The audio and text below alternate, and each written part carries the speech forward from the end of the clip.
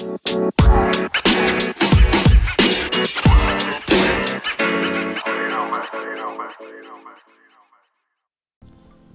afternoon, everyone. It is 12:12 p.m., October 18th, 2017. It is a beautiful yet cold day here in East Lansing, but we do have a wonderful lineup available for you guys today. We have professional development workshop and SEC prep workshops. Both are today. Then we have topic issues in the educational world. So I'll be covering current issue in education and how it affects us. Then, as usual, we have the weather, East Lansing, followed by the outro, which is basically Friday's peak.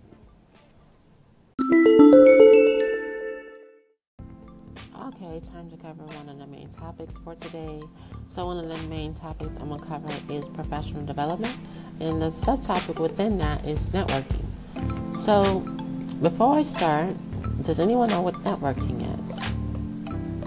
If not, I'll give you the definition.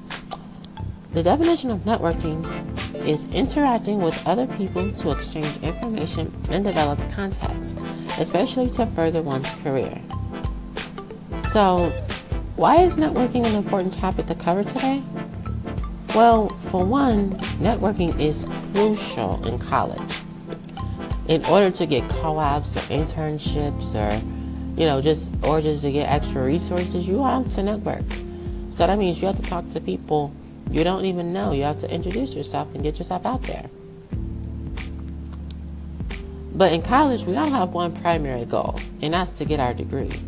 But one thing oftentimes go unnoticed is the importance of networking. It's a great way to connect with others in your field of study and create opportunities for yourself after college. So creating professional relationships with other students and professors on campus is crucial, but can seem daunting. But fear not, because in this session I have compiled a list of the top reasons why network is beneficial. Well, for one, knowledge is key. Networking allows you to become connected with a professional in your field or with students who are also going into the similar fields. It also gives way for you to become knowledgeable about your field from experiences that it may bring. This extra knowledge and experience can help benefit you more heading out into your prospective career. Another tip is you get advice. The advice given from your prospective networking connections can help you become familiar with what to do and what not to do when it comes to your potential career.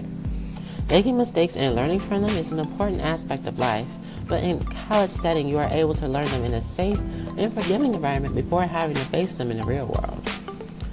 Number 3, referrals. Referrals are critical for students looking to work in their chosen fields. Referrals from networking can give an upper hand when applying for jobs and allow for employers to see the potential in you.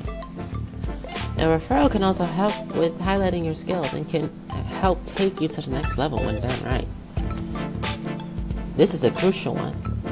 Job opportunities. Along with receiving a referral letter, networking can most importantly supply you with a job in your future. That simple referral letter or connection you made with others while at your career fair can help you get your foot in the door and provide an actual opportunity to work in the position of your dreams. And more importantly, you get to have fun in your discipline too. So don't be afraid to speak and express yourself when it comes to networking, because networking is all about communication. It's all about keeping a professional communication within that discipline. And if you have a strong network and you have a strong supportive network, I should say that, you would be able to increase your chances of getting a job or a co-op or an internship. So those are my reasons of why networking is important. If you have any questions on more or you want to learn more about networking, feel free to call in on my Anchor podcast, and I'll be more than happy to answer your questions about networking. Coming up next, we have the secondary topic, and that is SAT, ACT prep workshop today.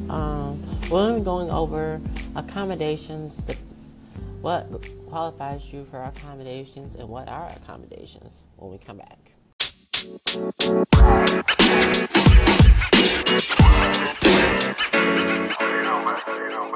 Mailbag.